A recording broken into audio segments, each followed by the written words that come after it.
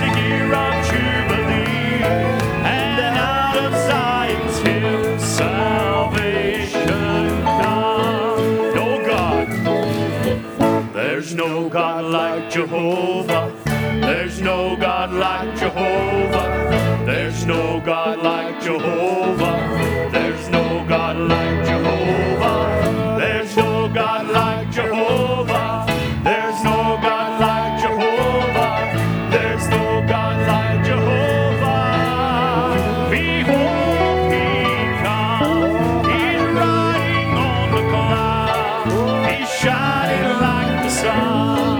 Oh, at the trumpet call, lift your voice. It's the year of Jubilee, and out of Zion's hill salvation comes.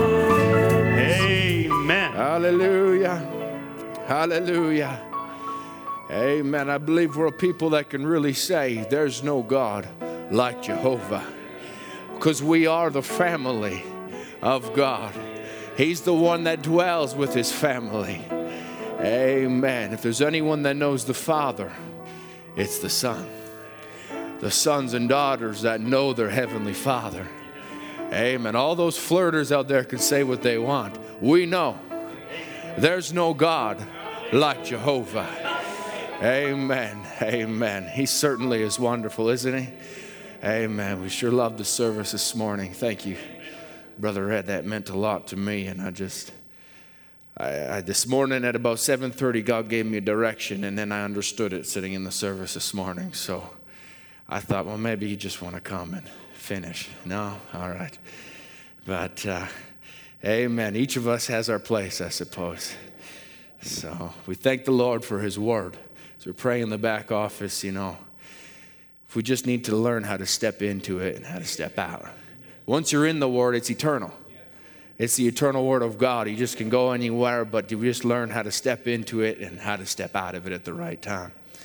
But we just thank the Lord. Amen. Thank you to musicians. I don't mean to end it abruptly, but if we don't start now, we'll never stop. So, amen. Amen. I want to welcome each one of you here to the service. So good to be here. I just was so enjoying it. I walked in the door, and just to hear all the voices singing, magnify the Lord with me. Oh, my. Just a little taste of heaven. Just a little taste of what it'll be like when we get over there, and choirs of angels, and they'll step aside for a little bride that can stand up and sing Amazing Grace. How sweet the sound. We'll be able to magnify the Lord, and we are able to magnify the Lord in a way angels don't understand, because they don't understand what it's like to be redeemed, to be hopelessly lost, but one to step in and take your place. My, what a gracious God we serve. Amen. Let's take our Bibles to the book of Ephesians, Ephesians chapter 5. I want to speak a small subject tonight. Maybe it's saying it's smaller than it really is, but as a title, I would take it a good conscience. A good conscience. And maybe before we read, we just approach the Lord one more time. Heavenly Father, Lord, you are here, Father. We know this not because of the working up, Lord, and not because we could sing and praise and how good it is to sing and to praise your name. But Lord, because you come where you're invited, and we've invited you, Lord. Furthermore, you come wherever 2 or 3 are gathered in your name. And we've come here not just gathered in anybody's name, but in the name of the Lord Jesus Christ. That, Father, you would be the unseen guest, Lord. But, Father, may it not just be unseen, but, Lord, may you come and make yourself known. Reveal your word to the hearts of those that would believe. Father, we love you. We're so thankful for what you've done for us, Lord. We're thankful for the truth that has set us free. And he whom the Son has set free is free indeed. So, Father, we thank you for that, Lord. We don't have to go back tomorrow to some weary life of bondage. But, Father, we know this freedom is everlasting to everlasting. Father, we love you. We commit the word to you tonight. May you just come and reveal it to those who would receive. In Jesus' name, amen. Amen. Ephesians chapter 5, very familiar scripture to us all. We'll just start here. I think we'll actually start from verse 22. Brother Danny. Amen. Verse 22 says, Wives, submit yourselves unto your own husbands, as unto the Lord.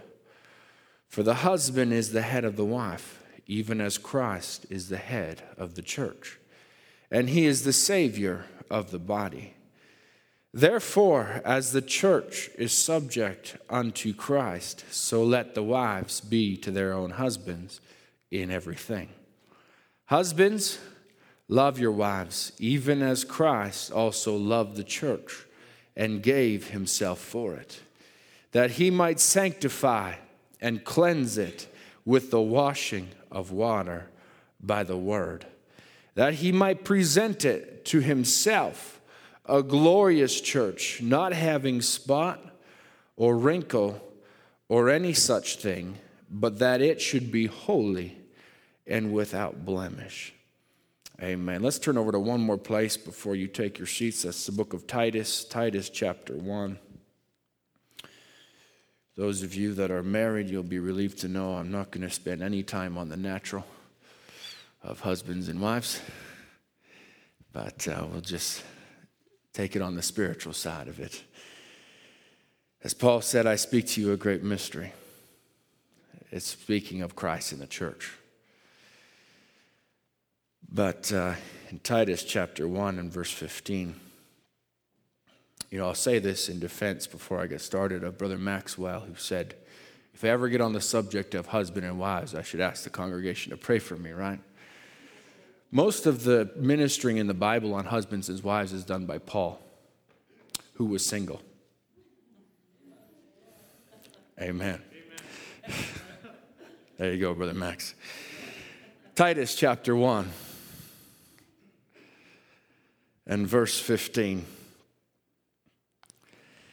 It says, Unto the pure all things are pure, but unto them that are defiled and unbelieving is nothing pure, but even their mind and conscience is defiled. They profess that they know God, but in works they deny him, being abominable and disobedient, and unto every good work reprobate. Oh my, may the Lord add his blessing to the word. You may have your seats. We'll start in Titus here. I read Ephesians really is a background, and we'll come back around to it as well. Because it speaks of Christ and his church, how Christ is the head, and the body, the wife, needs to be subject to the head. But now it swings around in Titus as Paul, writing again, is instructing Titus and talking about certain men, even ones that would be unruly and vain talkers, the scripture said, and deceivers. Specifically, he points out those are the circumcisions, ones that begin to sow their own seeds. But he speaks and says, unto the pure, all things are pure. Unto the pure, that's the way they look at things. That's the way, that's what they feed on. That's what they're into. That's what their interests are, because there's something in them that is pure and is hungering and thirsting after something that is pure to feed it. A dove, when a dove is a pure animal, it doesn't go out searching after any kind of ill thing. That's why Noah, we know, would send out a dove after he sent out the raven or the crow, and he sent it out. It liked the old carrion, it liked the old rotting flesh. It liked all those things, so it stayed out there. But then he said, I'll send out a dove. It couldn't eat on the same things. It was a pure animal. It needed something pure to feed on in order to satisfy its hunger, because those that are pure, to them that are pure, all things are pure. But it says to them that are defiled and unbelieving is nothing pure, but even their mind and their conscience is defiled. They profess that they know God. In other words, these aren't not talking about men who look out there and admit themselves to be reprobate, but rather men that profess that they know God, profess that they know what they're talking about, profess that they have some sort of revelation of who God is. But Paul begins to speak in here and saying, but they're not, because they don't believe the present truth for their day. Because they are unbelieving and defiled by the thoughts of the devil creeping into their revelations, really, that they become unpleasant and abominable to God. That God cannot work with them having a defiled mind and a defiled conscience. God can't use them, though they profess they know God. To him their actions are abominable, they're disobedient even, and they're reprobate. That's quite a picture to paint, that there would be men like that. Wolves in sheep's clothing that would profess to be a sheep, profess to be a leader, profess to be something, but really he's saying that they've disbelieved the word for their day.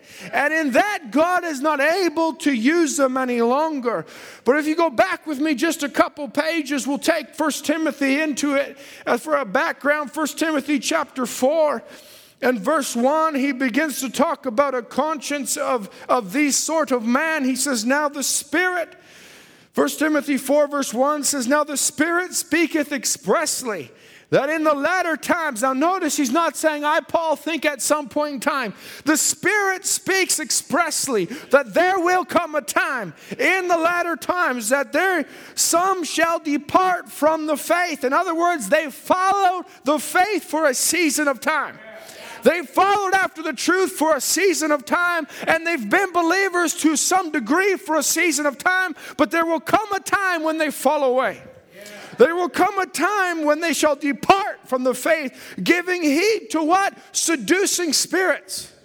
It's not that they willingly walk away and say, I want nothing to do with the truth anymore, but something has seduced them. In order to seduce something, it's not something that takes place like that. It is a gradual process of seduction, as the serpent seduced Eve in the Garden of Eden. I don't believe it was one conversation where she just said, oh yeah, sure, God said that, but you need to eat of it. You'll be like us. And Eve goes, oh yeah, that's great. No, you're missing what's between the lines when the serpent had to talk with her and gain confidence so that when he would speak of doing something that she knew was wrong, she went along with it anyways because she trusted the individual it was coming from, a seducing spirit. But now that's the way it is. He said they'll give way to seducing spirits and doctrines of the devil. Yeah, the devil's got doctrines too. All doctrine's good. No, all Scripture is good. It's given by inspiration. It's good for doctrine. It's good for reproof. It's inspired. But there's doctrines formed out of Scripture that's of the devil. That's just the way he operates, because he's smart. He knows there's elect that are predestinated that aren't going to just fall away at someone coming with some kind of creed saying that the Pope can intercede between God and man, and all the elect go, oh really, I didn't think about that. No, that's not a foolishness to us. We know those things are foolishness. We're not looking at it thinking, well, maybe we don't need that. But rather something taken right out of the same Word of God to make it seem as though it was real. Doctrines of the devils, speaking lies and hypocrisy, having their conscience seared with a hot iron. How can their conscience be seared with a hot iron? Once again, nobody walks up and says, you know what, I want to feel nothing anymore. Just brand me.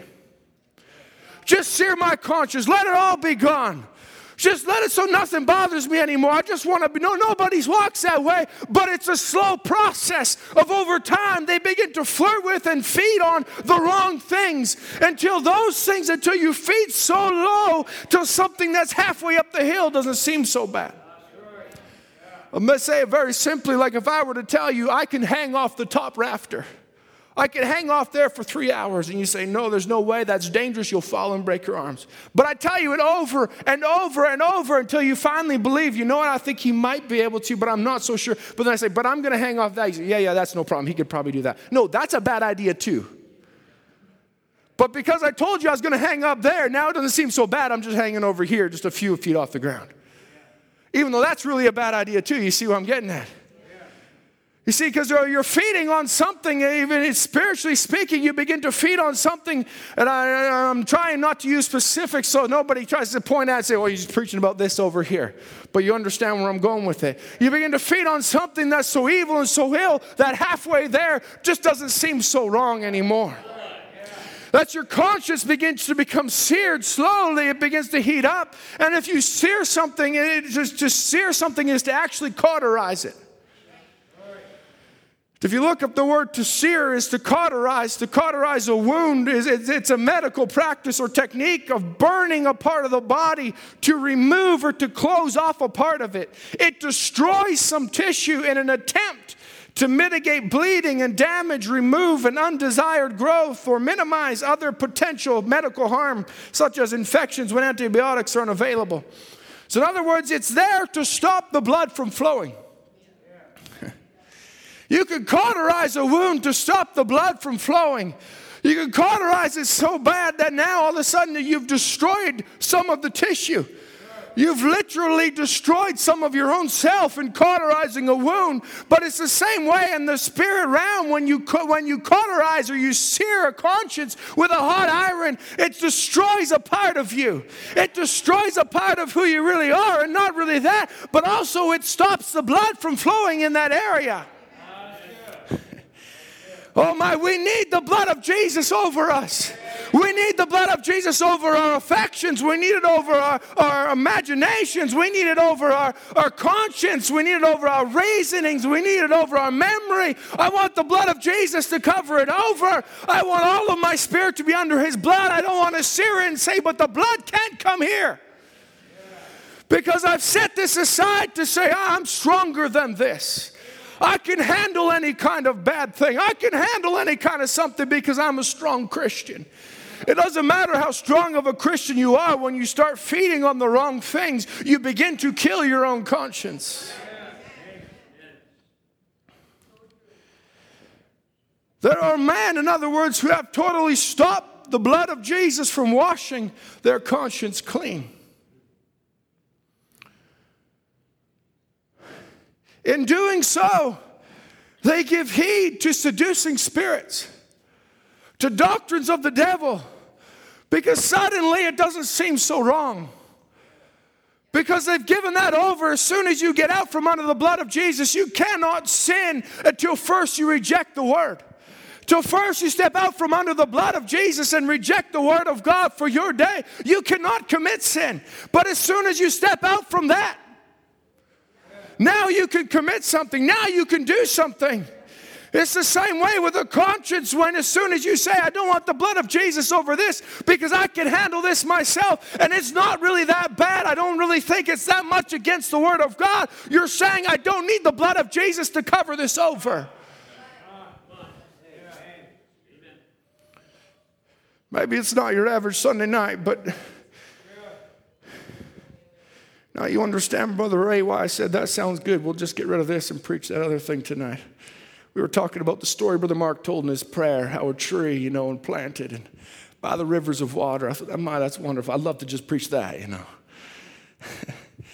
Sometimes there's services you enjoy preaching. Sometimes there's services you don't. And sometimes there's services you just say, Lord, have your way. And really, that's all the services. But,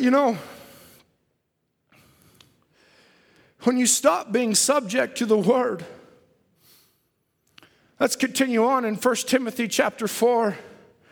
Verse 2 says, speaking lies and hypocrisy, having their conscience seared with a hot iron. What do they begin doing? Forbidding to marry and commanding to abstain from meats which God has created to be received with thanksgiving to them which believe and know the truth. For every creature of God is good and nothing to be refused if it is received with thanksgiving. For it is sanctified by the word of God and prayer.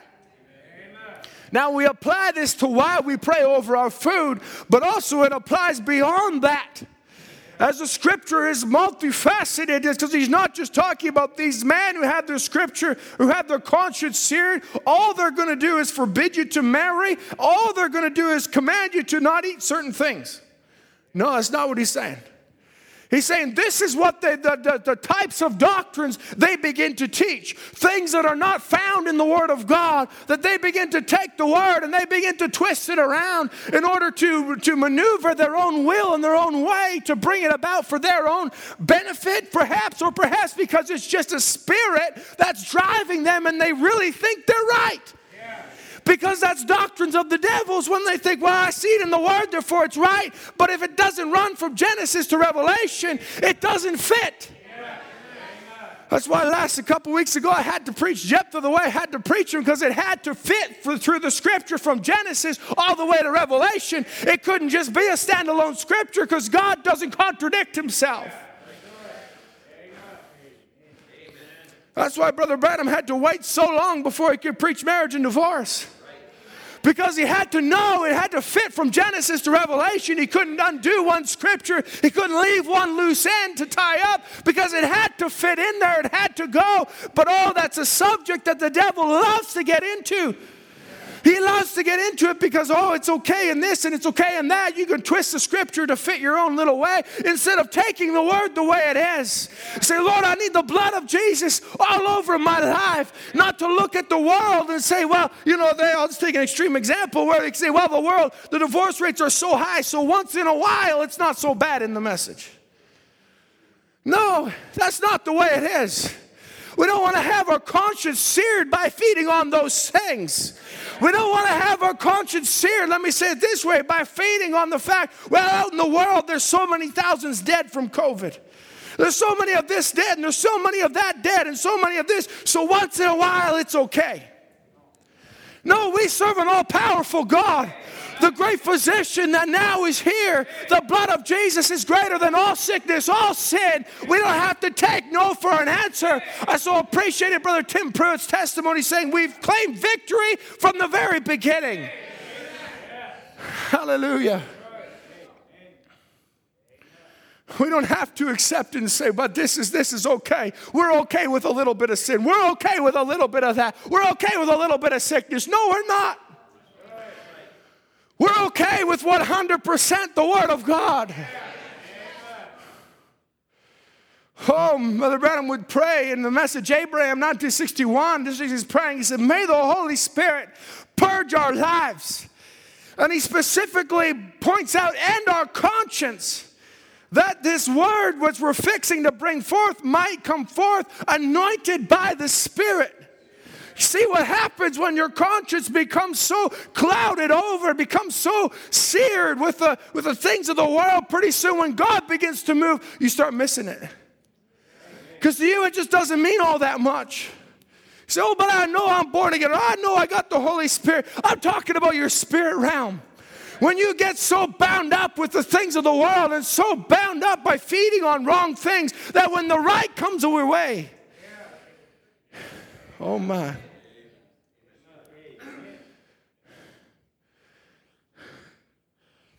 I don't mind the fact when someone gets a little bit, I'll say offended, or a little bit, offended when they read the Old Testament and there's so much killings going on. So much, this one had to be killed and that one had to be killed. Don't spare the wife, don't spare the women, don't spare the children. And someone says, man, why do they have to do that? I don't mind when someone asks those questions. You know why? Because that means they're not feeding on the things of the world. That they're out there playing some kind of video game where they're killing everybody, and then all of a sudden they're reading the Bible thinking, that ain't so bad.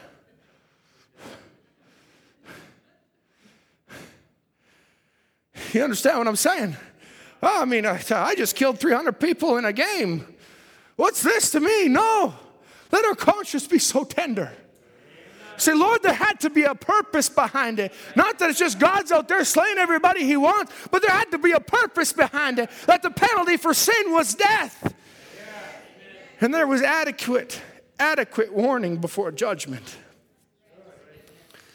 But Brother Branham says, and by faith, Moses, 1958, he says, like Naomi said to Ruth, said, Ruth said to Naomi, your ways be my ways.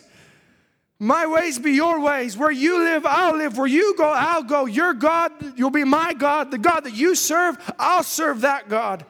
Take the choice. He says, though it pull the skin off your conscience. What's happening?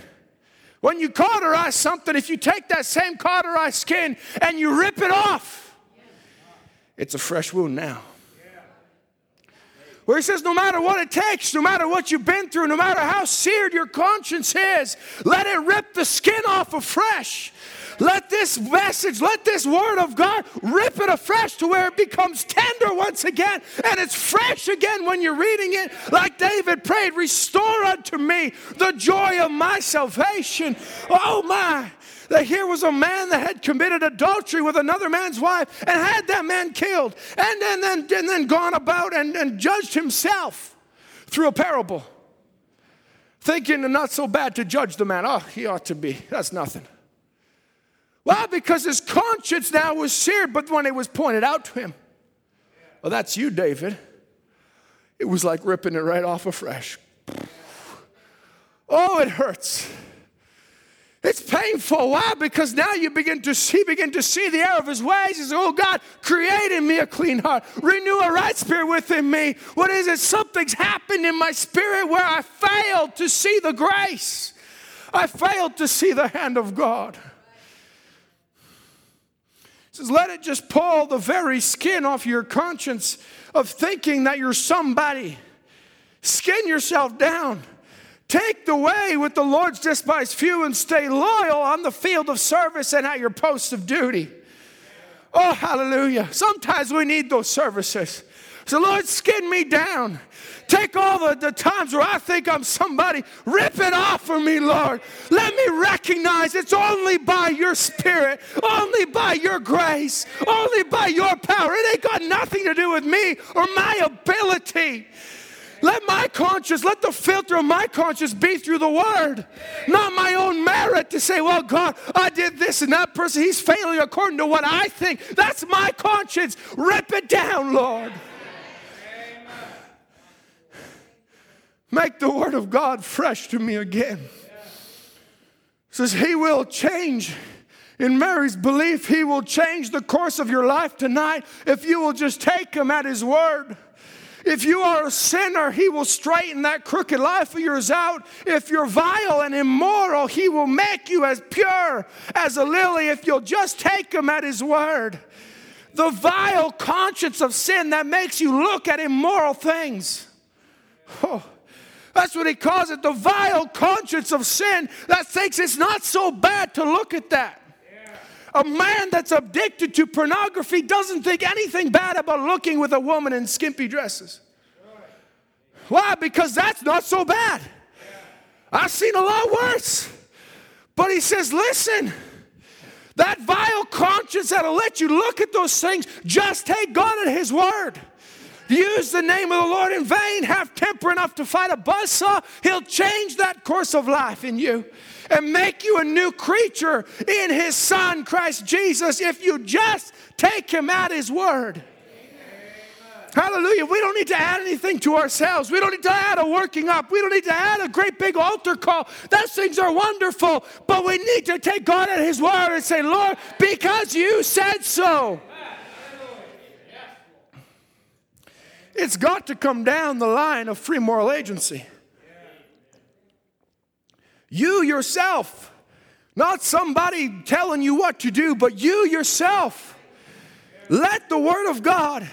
You don't come because your mother was a good woman. Praise God, this is where Brother Head ended this morning. You don't come because your mother was a good woman. You don't come because you're a good neighbor. You come because God calls you to come. You accept him on the basis of his word, and the word is what means everything. If you could get everything out of the way, all conscience, all senses, and let God come in, and the word will produce just exactly. Oh my, if we could just get our own seared consciences out of the way. Say, God, take my conscience, take my thoughts, take my affections, take my own flesh. Don't let me look at it. God sent this message to those who would believe, not to those who could figure it out, to those who could chronologically put it all in order, but it was to those who would receive it into their hearts and say, yes, Lord, be it unto me according to thy word. Amen. Oh, hallelujah. Hallelujah. Go to Hebrews chapter 9 with me. If you want to take God at his word, here's some of the word to take him at. Hebrews chapter 9 and verse 8. It says, the Holy Ghost is signifying that the way into the holiest of holies was not yet made manifest, while as the first tabernacle was yet standing. It's talking about in Exodus and the first tabernacle and how the holiest of holies, it wasn't a made way into it. The high priest could only go in once a year. We know how it is. It says in verse 9, which was a figure for the time then present, in which were offered both gifts and sacrifices that could not make him that did the service perfect, as pertaining to the conscience. So in other words, what's he saying? He's saying he could offer these gifts and sacrifices and go away perfectly forgiven, yet still having a conscience of sin.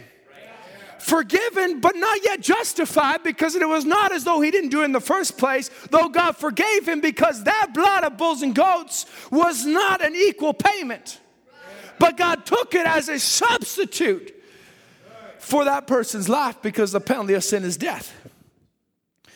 But he says that it could not make his conscience perfect, which stood only in meats and drinks and diverse washings and carnal ordinances imposed on them until the time of Reformation. But Christ,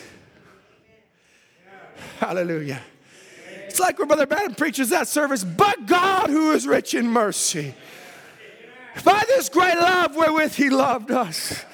Oh my, there was such a way laid out for them, such a life even of oppression. They had to come and they had forgiveness from that, but they could not go away with a purged, clean conscience. They couldn't go away that way. He says, but Christ, being common high priest of good things to come, by a greater and more perfect tabernacle, not made with hands, that is to say, not of this building, neither by the blood of bulls and of calves, but of his own blood, he entered in once into the holy place, having obtained eternal redemption for us. Oh, I love that. Not just the everlasting redemption, but eternal. In other words, the way it was at the beginning, it's redemption back to the original. When I was once one with Christ, I'm now one with him again. Eternal redemption. It didn't start then. Hallelujah. It didn't just start at the cross. It wasn't just that day at the cross, all of a sudden redemption. Oh, this is something new. No, it was eternal. Those that were in him at the beginning are now in him at the end. Oh my. Talk about better things. This was not a substitute. This was not God coming down in a garden and slaying a lamb. This was pleasing God to beat his own son, to bruise him, to whip him, to have him mocked, to have him scourged. All of it for a purpose. Because before the foundation of the world, he knew the sin. He knew the iniquity. He knew the anxiety and the depression and all the things that we would go through. And he said they're going to need peace. They're going to need healing. They're going to need a Savior. So I'm going to have to come down myself and provide all of these things. Oh, praise be to God. It was eternal redemption. Oh, the eternal thoughts of God. I was talking with a brother. I didn't get into it last time when I ministered, so I'll just drop it in here. It was amazing to me. Jephthah, you know, he did not sacrifice his daughter because it says in Jeremiah, it talks about where God says, it's never entered into my mind that you would do these sins. Yet he told Abraham, go sacrifice Isaac. God's thoughts are so specific, down to the moment, that he could tell someone to go sacrifice his son and say, it never entered into my mind that he would kill his son. Because God knew he would provide a lamb. God knew knew there was going to be a lamb there, and Abraham was a spiritual man enough with enough revelation to catch that and say, God will provide himself a sacrifice. Hallelujah. But if the blood, verse 13, of bulls and of goats and the ashes of a heifer sprinkling the unclean sanctifieth to the purifying of the flesh, how much more shall the blood of Christ, who through the eternal Spirit offered himself without spot to God, purge your conscience from dead works to serve the living God. Hallelujah.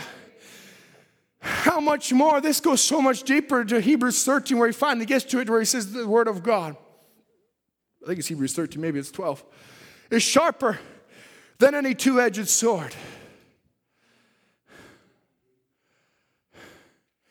Dividing asunder the soul and the spirit, the marrow and joint. Getting right down beyond where this blood of bulls and goats could go. That could sanctify the flesh. But he says this is going right down to give you a pure conscience.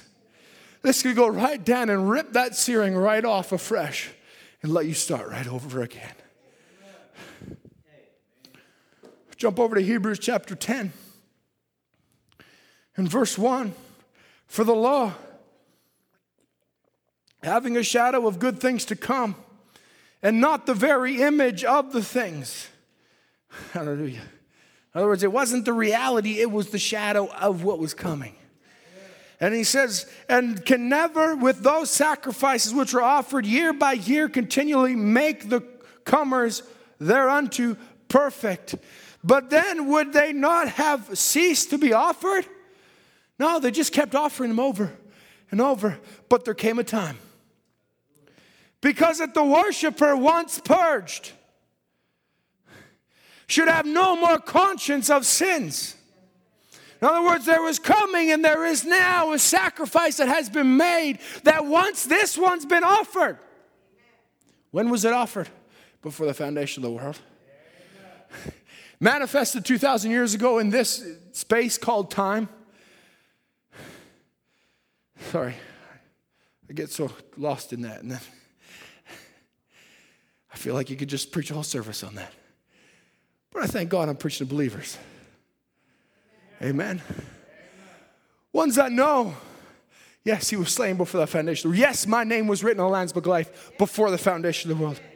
So we're talking about it with my wife on the way here. If we don't have the right name here, the right name's written there. Hallelujah. He got the right name there. He didn't put it in a seed based on the name. He didn't come to your parents and say, oh, no, that's not the name. Get it to the next person. No. It doesn't matter the mistake. If your parents made a mistake in naming you, he still foresaw you, and predestinated you.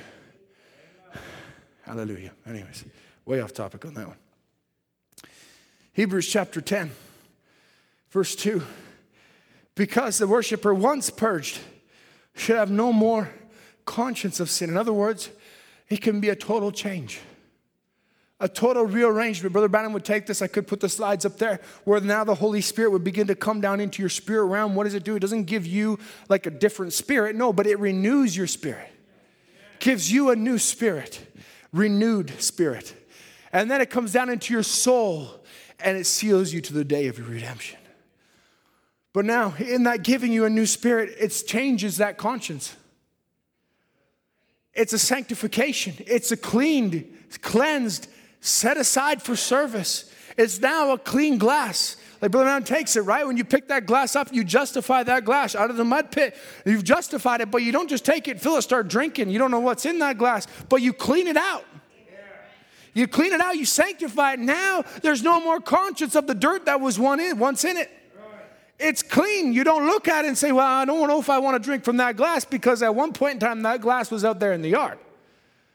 No, because you cleaned it now and you set it in the shelf for a purpose. It's to be used in service. Amen. So now you see that it's not that there's a conscience of, well, where that came from. No, it's for a purpose. There's no more conscience of it. The conscience is that one day will be used. Now, if you jump down with me to verse 10, Forgive me for jumping through it, but I don't want to hold you here all night, believe it or not.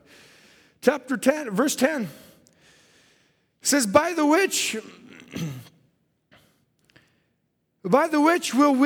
we are sanctified through the offering of the body of Christ Jesus once for all. And jump down again to verse 15. I don't need to preach on that. Whereof the Holy Ghost also is a witness to us. For after that he hath said before, this is the covenant that I will make with them after those days, saith the Lord. Think about it. This isn't saith Paul. This isn't say someone else. This is saith the Lord. I will put my laws into their hearts, and in their minds will I write them.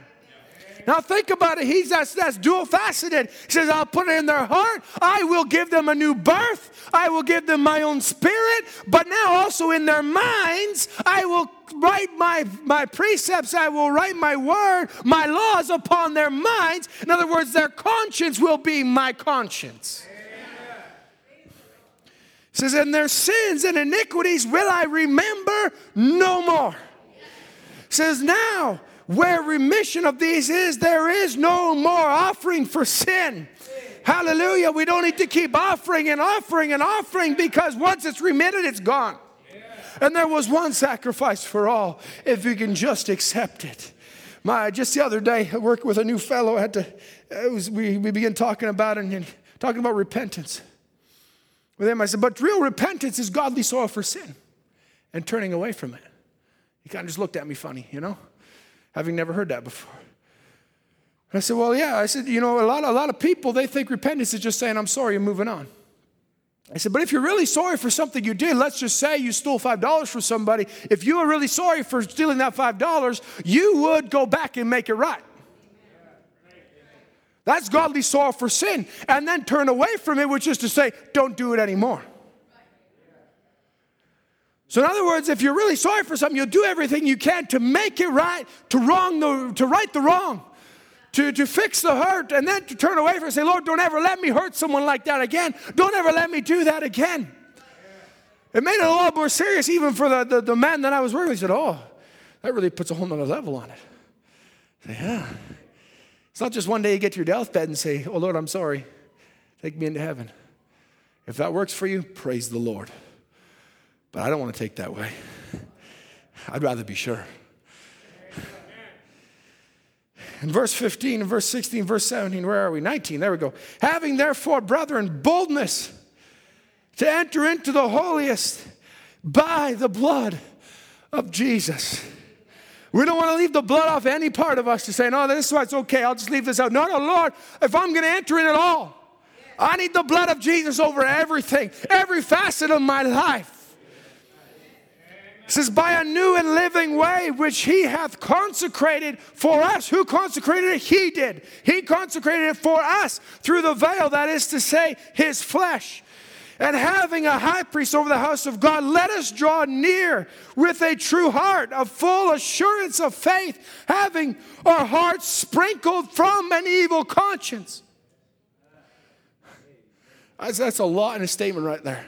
Having our hearts sprinkled from an evil conscience. Once again, double-faceted. Well, now he's having your heart and your soul sprinkled from an evil conscience, because the mind, Brother Branham would take it in a thinking man's filter. The mind, it's a filter that now Satan begins to come and put things through. But also, as the preaching of the word is going through, you are filtering it right now in your conscience. You're filtering in your spirit, and you're saying, is that right or is that wrong? Is that what Brother Branham said? I'm not sure. Was it? Oh, yeah, that agrees with me. Amen. Something says me, says amen. So I'll take that and feed it in. Right? You're doing that right now, subconsciously, whether you realize it or not. But that's exactly what's happening now. But what he's saying, he says, let your conscience be under the blood. So that way, that which is under the blood, in other words, the filter becomes the word of God or the blood of Jesus, where now it passes through that. And as soon as it passes through that, how is that even possible? He says it's possible by saying, I, the Lord, will put my law into their hearts, and in their minds will I write it. Hallelujah. I trust you're following me there. It says, and our bodies washed with pure water. Let's go back to Isaiah. Oh my, I'm out of time. Isaiah chapter 64.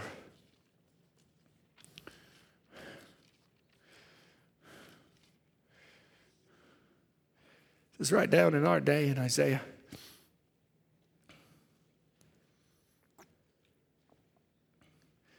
Isaiah 64 and verse 5. Isaiah begins to write under inspiration. He says, thou meetest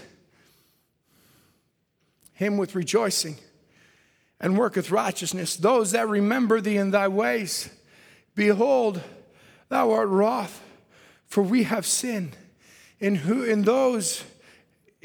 continuance, and we shall be saved. But we are all as an unclean thing, and all our righteousness are as filthy rags. And we all do fade as a leaf, and our iniquities like the wind have taken us away. What's he saying? Our righteousness is like filthy rags before God. But Abraham would take that and say, he says, well, he doesn't even recognize our works to say, oh, well, you've done this and you've done that, you're righteous. No, he looks at it and he recognizes the blood. He sees the blood of Jesus, and that's what he sees alone. And under that, the only way you can commit evil works is to get out from under the blood. Therefore, you cannot say, my heart is pure, but I can do unclean things. No, you can't, because if your heart is pure under the blood, those things are vile to you. Because to them that are pure, all things are pure. And to them that are defiled and that are unbelieving, oh my, they have no problem with these things. Why? Because they don't believe in the real truth.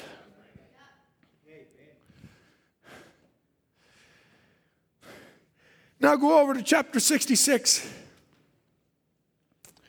And verse 1 says, for thus saith the Lord, the heaven is my throne and the earth is my footstool. Which is the house that where is the house that ye builded unto me? And where is the place of my rest? Can we answer that? Right here. Not in this tabernacle, right here, Lord. This is the place of your rest. Because he says, and he answers in the next verse, for all those things hath mine hand made, and all those things, oh, think about it. Where's the place of my rest? All those things hath my hand, the Lord, made. He made the place of his rest. We didn't make it in our own works to say, I got this, I figured out, I'm going to make a house so great for God. No, all I did was say, Lord, let the blood of Jesus wash me. Let the word wash me. Let me be washed by the water of the word so that I could be a wife subject to my husband. So that he could come down one day and say, all those things have been, saith the Lord. But to this man will I look, even to him that is poor and of a contrite spirit, and trembleth at my word. Hallelujah. Not the one that get up and say, well, I take the word and I'm going to tell you how it is. No, but the ones that tremble and handle it fearfully and say, God, this is life, and this is life to me. This is everything I need. I don't want to misuse it. I don't want to mislead anybody with it. It's real. Hallelujah. He, the bridegroom, took away your shame, put it in the sea of forgetfulness by the washing of the water by the word and the blood of life. That's what the Bible said. Your first husband that you were married to the world, the anointed bridegroom which foreordained you by the washing of the water of the word. See, you are standing completely justified as though you never did it in the beginning. He said, this is my message. This is the message in Visible Union 1965. He said, this is my message to the church now. He says, you're standing on God's word, and with God's word saying, amen. Every jot, every tittle. In other words, every letter, every point of punctuation, it's there for a reason. Let me show that to you. Go back to Ephesians chapter 5. This just struck me as we were studying the message, Thinking Man's Filter. Brother Branham takes his text in Thinking Man's Filter. He takes it from verse 22 where I started. But if you look in your Bible, you'll notice if you have a broken up Bible, the break is between 20 and 21. But if you look at the punctuation at the end of 20, there's a semicolon. At the end of 21, there's a period. In other words, man put in there a little break that said this is a different subject. But God so watched over it when he had it written in English. He put the right punctuation in so that there was a period at the right place. So his prophet picked it up in the last days. And he didn't start at verse 21. He started at verse 22 right after the period. See how perfect it is. Every jot, every tittle, every little punctuation, every little letter. It's just so perfectly for a reason. But the bride of Christ believes it just that way. There you are standing. I'm trying to tell you to pull away from the shucks. Get out where in the wheat now, where you can ripe in the presence of the S-O-N. I hear the coming of the combine. Oh, you're standing complete, justified like you never did in the first place. Hallelujah. Amen. So in other words, what's he saying? If he justified you, Brother Max, he sanctified you. If he sanctified you, he has already glorified you. It's not, well, I'm waiting for something else. I'm waiting for another experience. I need another experience. I need to speak in tongues. I need to have some great something. No, if he justified you, he's already put you on the right path. So the combines are coming. Just stay in the presence of the Son. You will ripen. I'm just going to jump down to the end for the sake of time. It was just so striking to me. If you wanted to turn with me, you don't have to. But Acts chapter 23, if you just put it up on the screen, Acts chapter 23, Paul is brought before the council, and he begins to be tried there. And in verse 1, Acts chapter 23, in verse 1, Paul writes, it says, and Paul, earnestly beholding the council, said, men and brethren, I have lived in all good conscience before God until this day. Here's a man of God that's now coming down to the head, and he says, I've lived before God with a good conscience. I wasn't seared by something out there laughing at some smutty jokes and something. No, I was living before God with a good conscience. I did what I did because God told me to do it. And the next verse said, and the high priest Ananias commanded them that stood by him to smite him on the mouth. Now here's a duel of two consciences. Here's a man that says, I did what I did out of a good conscience. And here's another man that says, it can't be, because my conscience says that's wrong. So smite him on the mouth.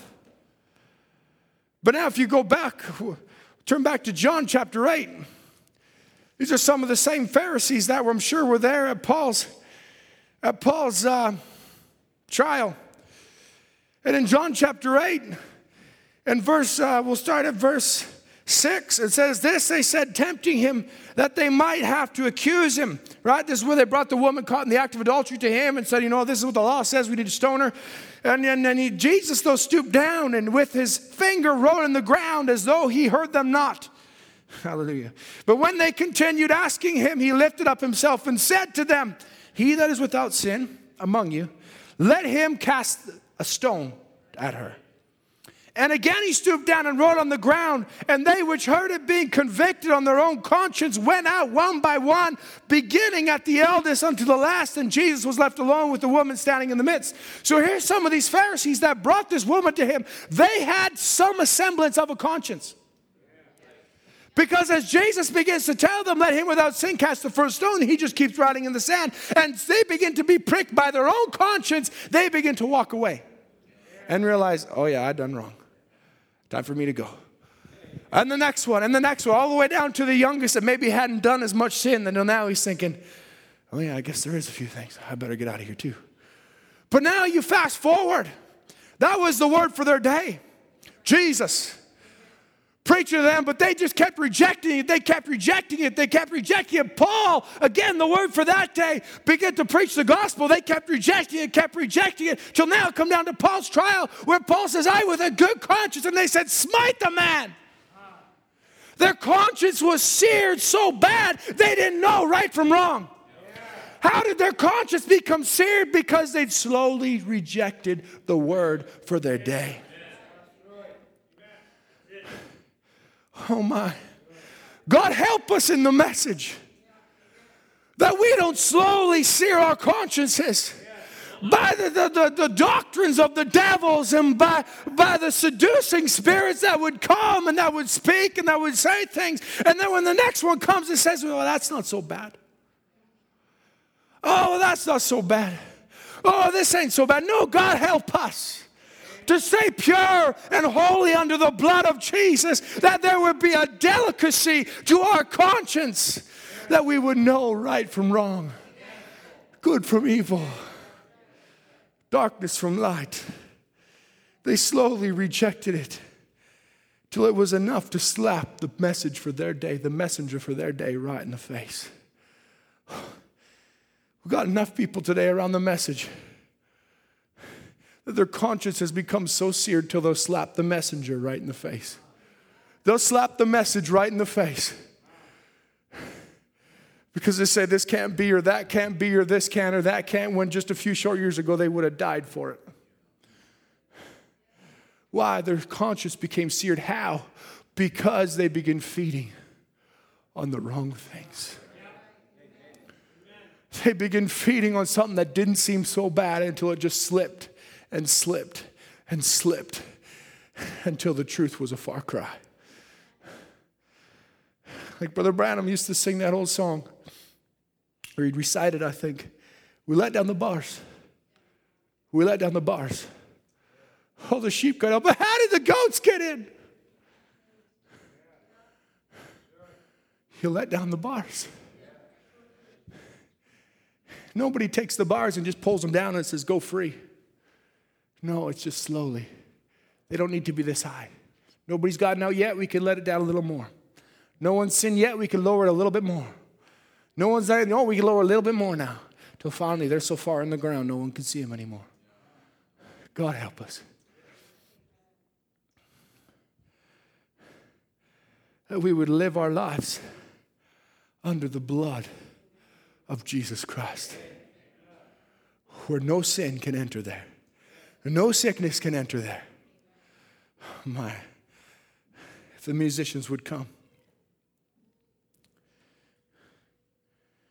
The Branham says the thinking man's filter is the waters of separation.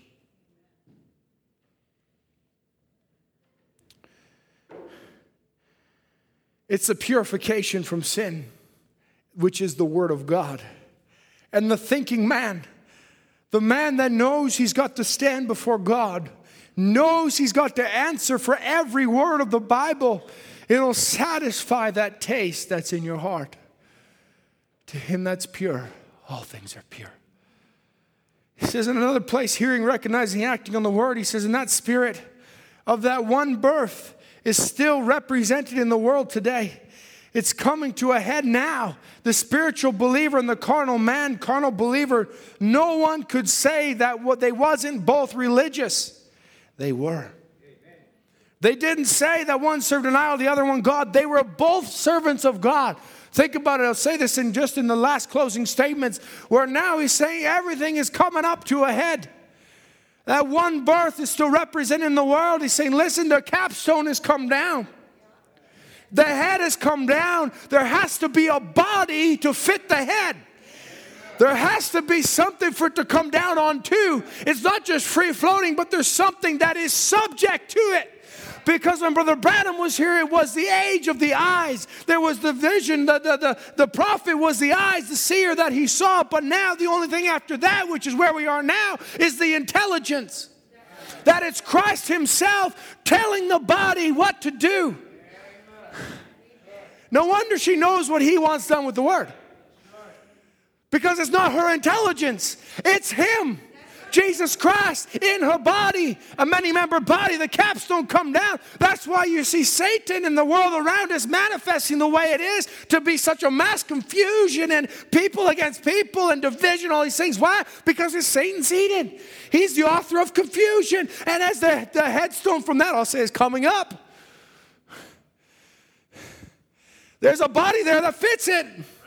When the man of sin is revealed, there's going to be something there to follow it. Oh my. A law of contrast. A good and an evil. And we need God's conscience to know the right from the wrong. Let's stand to our feet. Keep me true, Lord Jesus. Keep me true. There's a race that I must run. There's a victory to be run. There's things we have to do. But Lord, it's in your heart, your hands. You keep me true, Lord. Let's sing that together. Keep me true, Lord Jesus, keep me true. Keep me true, Lord Jesus, keep me true. For there's a race that I must run. There are victories to be won. Give me power every hour to be. Sing it once more. Keep me true, Lord. Oh, keep me true, Lord Jesus, keep me true. Oh, keep me true, Lord Jesus, keep me true. For there's a race that I must run. There are victories to be won. Give me power every hour to be true. Let's just bow our heads together. As I mentioned about halfway through, maybe tonight's not your average Sunday night. Certainly not what I'd hoped, the way I'd hoped it would go or something like that. But I believe the Lord's here. To say, let it just be a nudge in the right direction. Say, be careful. Satan goes about as a roaring lion seeking whom he may devour. If you ever watch how a predator goes about, he doesn't attack the herd. He waits for one to straggle off. One to get weak in the back. One to get weak off to the side, and he attacks that one. Say, Lord, keep me true. Keep me in the pack. Keep me with the Word of God. Keep me in the middle of the road. I see there's ones that are falling off to the right. There's ones that are falling off to the left. Don't let me go either way, Lord. Let me stay with the Word of God. And that alone, that we know your message today pointed back to you, Jesus. And it's 100% true. Heavenly Father, Lord, we love you. Lord, there's many things said tonight, how we're so thankful for the blood of Jesus that cleanses us from sin, Lord Jesus. It covers the multitude of sin, Lord, that in that day on the cross you paid for our healing, Lord. You paid for our peace, oh God. Our iniquities, Lord Jesus, you bore them upon yourself. Father, how unworthy we are. Yeah, we cast ourselves down at your feet to say thank you, Lord Jesus. But Father, not only that, but keep us, Lord. As you taught us to pray in the book of Matthew, lead us not into temptation, but deliver us from evil. Lord, don't let us walk by the ways of evil to see how close we can get to the fire. But Lord, help us to run into the arms of Jesus Christ tonight. Say, Lord, cover me. Let the peace of God cover me over. Lord, cover me when I'm hurting, when I'm down, when I'm broken, Lord Jesus. Don't let me fall behind. Don't let me get stumbled by the ways of the devil. Lord, cover me, Lord Jesus. I need you, Lord. Forgive us our shortcomings, Father. Forgive us our wrongdoings, Lord. Forgive us where we've fallen, oh God. For all have fallen and come short of the glory of God. But Lord, we claim the blood of Jesus once more. Once more, Lord Jesus. Help us, Father. Lord, we love you. We ask that you just go with us, each one. This week, may we ponder on the things we've heard today. The words this morning. Lord, how good it was to be in the house of the Lord. Lord, even this evening, how good it was to be in your presence once more. Father, may you be pleased with the lives that we live. Lord, may you look upon us as a virtuous bride. One that you could present to yourself, Lord. Blameless and without spot and without wrinkle, Father. Lord, if there's more trials we got to go through to get there, so be it, Lord. But whatever it takes, Father, don't let one here miss that. Miss that day. Father, we love you. We give ourselves to you now, each one, in the name of Jesus Christ. Amen. Amen. Amen. Amen. Peace of God, cover me. Peace of God, cover me. Oh, God.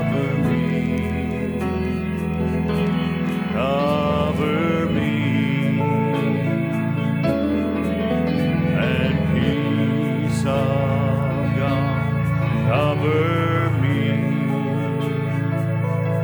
through the storm. Yes, Lord. Cover me, Only in you. and only in you I am saved, and only in you I'm secure,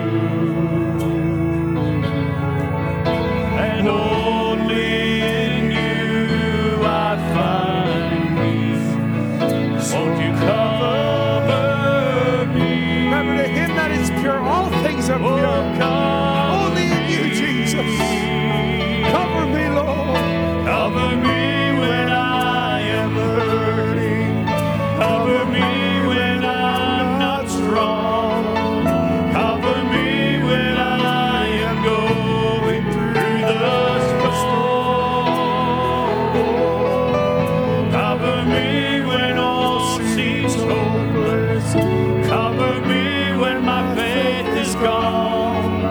And let the peace that passes all I understand. Yes, Lord.